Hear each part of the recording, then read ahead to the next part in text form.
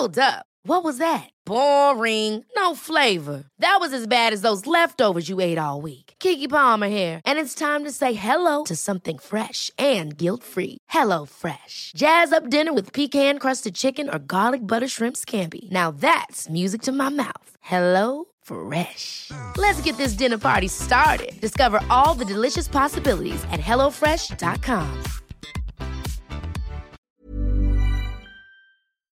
Ja, nu så ska jag kliva in i min filosofiska salong och välkomna Dominika Persinski, välkommen hit.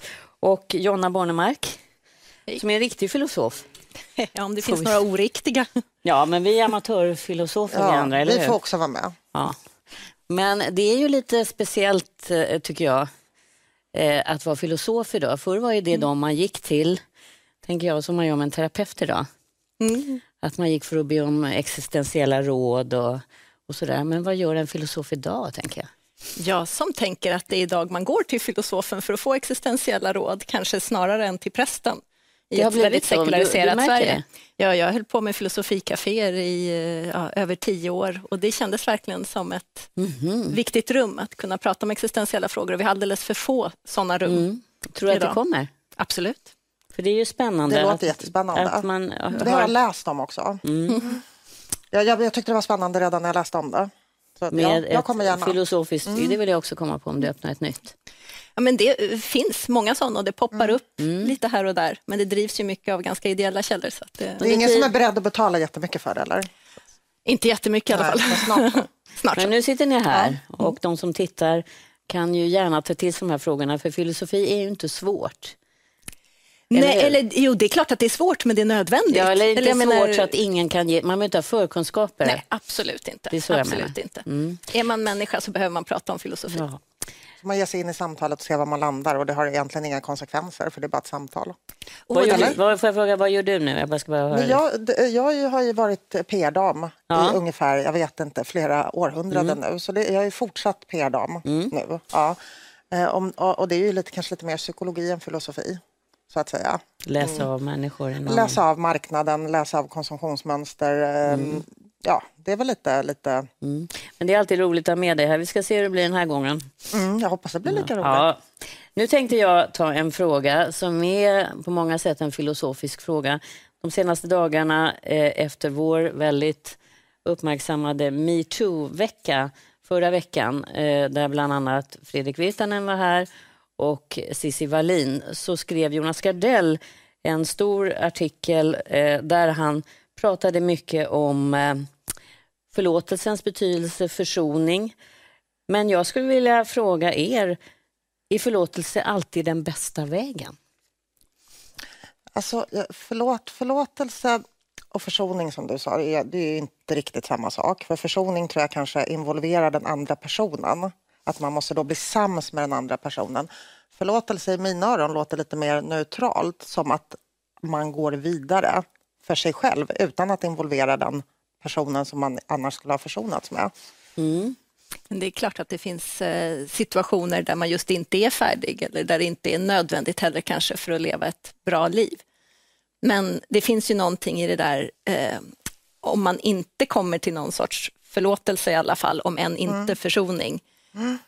Och om det handlar om något viktigt, en stor fråga som är viktig för mig, då kan jag ju fastna där och just inte komma vidare. Och det är väl därför vi pratar så mycket om att förlåtelse är viktigt. Och förlåtelse tror jag kan låta fel i många öron. För att det låter som att man på något sätt är en ädel människa som har i sig, att man är en så pass stor person att man kan förlåta den människan som man tycker har gjort en illa och sådär. Men jag tycker att gå vidare är egentligen ett bättre uttryck för vad jag tror att man kanske lite menar med förlåtelse. Vad vi menar med förlåtelse just i den här diskussionen.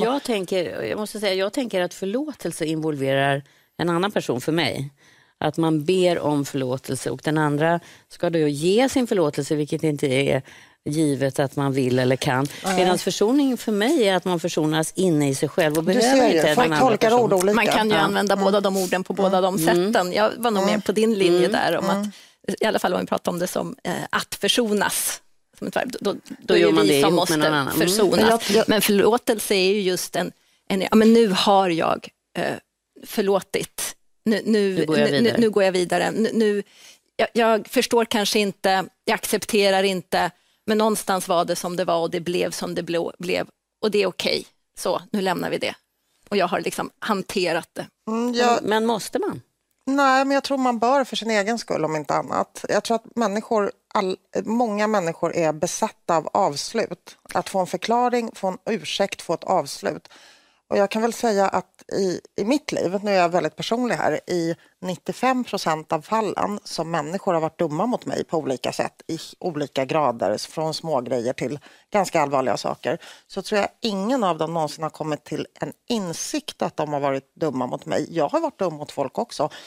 Jag rättfärdigar ju mina handlingar för mig och jag är helt övertygad om att de som jag anser har varit dumma mot mig, man får inte avslutat, man får inte ursäkten och man måste ändå låta sig själv leva fast man inte får den. Och mer än så, alltså, om det är stora frågor så kan det också handla om att att inte förlåta ger en drivkraft att driva någonting. Eller att ibland så är ju ilska en väldigt produktiv kraft och kan forma om världen. Och ibland kan vi behöva ha den ilskan. Jag tänker om man ska tala större så vet jag att det finns de svarta i USA som inte tycker alls att det har varit gagnat dem att förlåta. Men då har det handlat precis om att men vi behöver den här ilskan för att kunna forma om samhället. För vi är inte färdiga med det här. Vi kan inte förlåta, det finns ingen försoning för vi är så inte färdiga och historien upprepar sig. Och men sen så då är det jag, för tidigt. Där måste jag ju också... Det är för tidigt, säger du. Ja, det är för tidigt. Jag kan då säga till dig att jag är judinna född i Polen. Min mamma är född i Polen, i Warszawa 1939, judisk flicka. Jag kan inte besvära mig med, jag kan inte låta mitt liv, min energi, min korta tid på jorden gå åt till att vara arg på idag levande tyskar. Det går inte. Och hur har du kommit dit? Nej, jag har inte behövt komma dit. Det är en läggning jag har. Det är en personlig läggning. Jag är inte en ältande människa. Jag tror inte på arvsynden. Jag tror att den är hämmande, destruktiv. Och du säger att ilska är en bra drivkraft. Ja, men ilska är också det bästa receptet för att bli bitter. Det beror ju på vad man gör med den. Ja, om man gör något kreativt med den. Nu pratar vi om sånt som är extremt situationsbaserat. I vissa fall så måste man kunna gå vidare, får inte låsa sig, får inte fastna. I andra fall så är den där ilskan, ibland kan vi vara rädda för ilska också. Och vara rädda för att vara olyckliga. Och ibland och just därför så går vi för fort till förlåtelsen. Men varför är man rädd, tror du? För att vi är lite rädda för negativa känslor överhuvudtaget och vi ska visa upp den här glada, lyckliga ytan. Är man inte rädd för att bli illa omtyckt om man är en arg person? Nej, men det är precis det som är problemet. Att man måste få ha utrymme för att vara arg och vara lite obehaglig och och få känna en massa jobbiga känslor vid människor. Och ibland så tänker jag att vi är dåliga på att hantera det, för vi ska liksom så snabbt glida över till att vara lyckliga och lyckas med våra projekt. Och det kanske gör att vi inte ger utrymme för något viktigt. Men förnekelse och fasadhållning är inte någonting som jag propagerar för heller, utan jag menar på riktigt bottna i att man gör sig av med de dåliga känslorna som också ska få finnas såklart. Och du säger att man är rädd för att folk ska tycka illa om en för att man är en sur jävel. Ja, de gör det. Folk tycker det är obehagligt med arga men det utrymmet måste man ge sig själv. Ja, du får göra vad du vill, men du måste också tillåta din omgivningsreaktion på att de i så fall inte kanske tycker att, jag pratar inte om dig, men att de inte tycker att det är så härligt med den här jättearga människan i sin omgivning. Det är ju också faktiskt deras rättighet att få dra sig och inte vilja umgås med en sån person. Och så. Och ilska har ju en förmåga också att föda annan ilska. Så det gäller ju att hantera den där ilskan och försöka ge den en produktiv riktning, en produktiv kraft. Det tycker jag man ser på sociala medier, att det är precis som att det är som man kan bara mata på den här. Precis. Och så växer den med styrka. Och den oreflekterade ilskan vet ju inte alltid var den kommer ifrån. Nej. Alltså jag tycker det är jätteviktigt, och det är det filosofin liksom är till för, är ju också för att kunna undersöka hur har den här var kommer den ifrån? Vad bottnar den i? Inte bara i psykologiska processer, det kanske är ett helt historiskt skeende, det kanske är vissa tankesätt. Det är ju ett historiskt skeende. Det är det ju, fast vi har lite svårt att tolka det. För vi befinner oss mitt i det. Vi har jättesvårt att tolka liksom, de processer som vi är med om och som vår samtid den förändras ju abrupt as we speak. Så jag tror absolut att det är ett historiskt skeende och att vi inte riktigt greppar vad det går ut på. Men jag tror att liksom jag skulle rådgöra alla som står mig nära, min dotter eller vänner och så vidare, att inte göda på sina liksom personliga ilskor och mot de begångna oförrätter och liksom, jag skulle, om min dotter, jag försöker alltid sätta mig in i vad jag skulle säga till henne, då skulle jag skita i det och gå vidare. Du har ett liv att leva, försök liksom göra det bästa av det. Det är ett jättebra råd. Men jag skulle kanske ha sagt, skriv en sång, gör en teaterpjäs, skriv en dikt, hantera det, inte bara släpp det och gå vidare, utan eller gör tryck ner någonting. Det eller tryck ner det. Tryck ner skulle jag inte heller göra, utan då skulle jag vilja att de bottnade i det såklart. Men jag tänker, vad är det som gör att det är så många som hakar på? Det är fler som hakar på det än det positiva, goda. Ja, men visst, vi tycker ju om när det blir liksom enkelt, när det blir svart och vitt och när vi kan få bli upprörda över hur fel det är och nu så följer vi det här. Vad är det för känsla att vi vill bli? Ja, men vi vill ju ha de här kollektiven och vi vill ha ganska enkla historier, och när världen är stor och komplex och det är så mycket som vi faktiskt inte vet, och då känner vi att men här har vi en strid jag förstår mig på och jag kan enkelt på Facebook trycka like eller visa ett argt ansikte och därmed liksom skala fram vem jag är och vad jag står för och sådär. Det blir ganska enkla processer. Och klantänk verkar ju vara lite default för Homo sapiens, medan liksom det här civiliserade är, tror jag, tyvärr en väldigt tunn fernissa. Så att jag ser med skräck på samtiden, och jag är inte en sån som ser med skräck på samtiden. Jag är en ganska glad och positiv människa, men just nu tycker jag att det svämmar över åt alla håll och kanter som finns. Svartvita, och att människor verkar inte rustade att liksom containa, hur ska man säga det på svenska? Behålla sina känslor och reglera dem och så vidare. Och skriva en teaterpjäs eller så. Ja, får jag bara kanalisera dem i någonting. Det som fick så stor betydelse för mig som barn, det var faktiskt att när jag och min mamma hade bråkat så knackade det sen på dörren, och kände jag bara att jag hatar hela världen. Och det var den här som man sitter som en knut. Och så sa hon förlåt, att det var en vuxen som gjorde det. Då bröt jag bara ihop och grät, och sen så svämmade man över utan någon slags. Det var väldigt betydelsefullt, som jag har försökt att berätta för mina barn. Att det inte är en prestigeförlust som en del föräldrar tror jag tänker att man måste vinna en kamp, utan att det är så mycket mer. Ja, och vill vi ha barn som kan säga förlåt, måste vi kunna säga förlåt. Och jag tror ibland när vi är rädda för att bli arga, men vi måste få ha de känslorna, men sen måste vi vara lika snabba. Men nu gick jag över gränsen, förlåt, jag skulle inte ha sagt så där, jag menar inte riktigt så, jag menar kanske mer så här, förlåt, det blev inget bra. Och sen finns det ju saker som många människor inte kan förlåta. Ord kan ju sätta sig, så att det är svårt att ta emot. Man kan inte vara säker på att man får den där svaret tillbaka. Nej, men har du sagt förlåt så har du ändå ändrat på spelplanen. Då har du ändå, alltså det är ju performativt, det händer någonting med verkligheten när man säger förlåt. Och det kan ju vara extremt viktigt, även om den andra inte är i en position så att man kan ta emot det just där och då. Sen tänker jag på Mandela som satte igång ett helt land i en försoningsprocess. Tror ni att den hade verkan? Verkan hade det ju helt klart. Men långvarigt?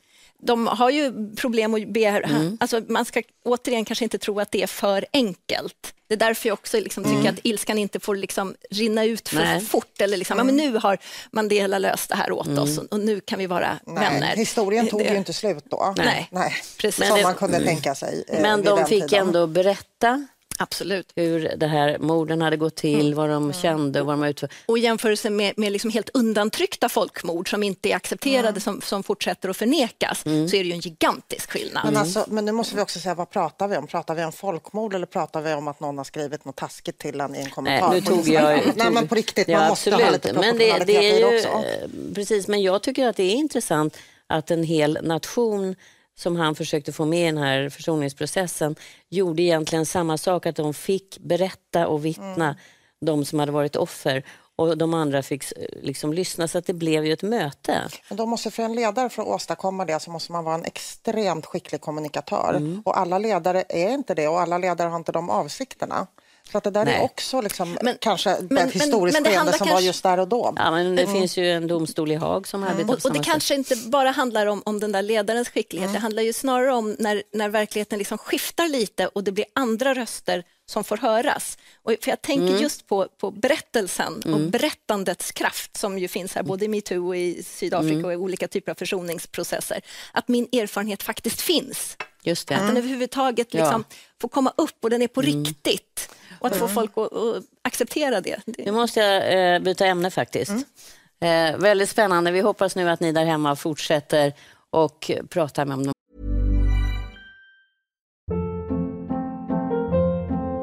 Hold up. What was that? Boring. No flavor. That was as bad as those leftovers you ate all week. Keke Palmer here, and it's time to say hello to something fresh and guilt-free. Hello Fresh. Jazz up dinner with pecan-crusted chicken or garlic butter shrimp scampi. Now that's music to my mouth. Hello Fresh. Let's get this dinner party started. Discover all the delicious possibilities at hellofresh.com. de här frågorna.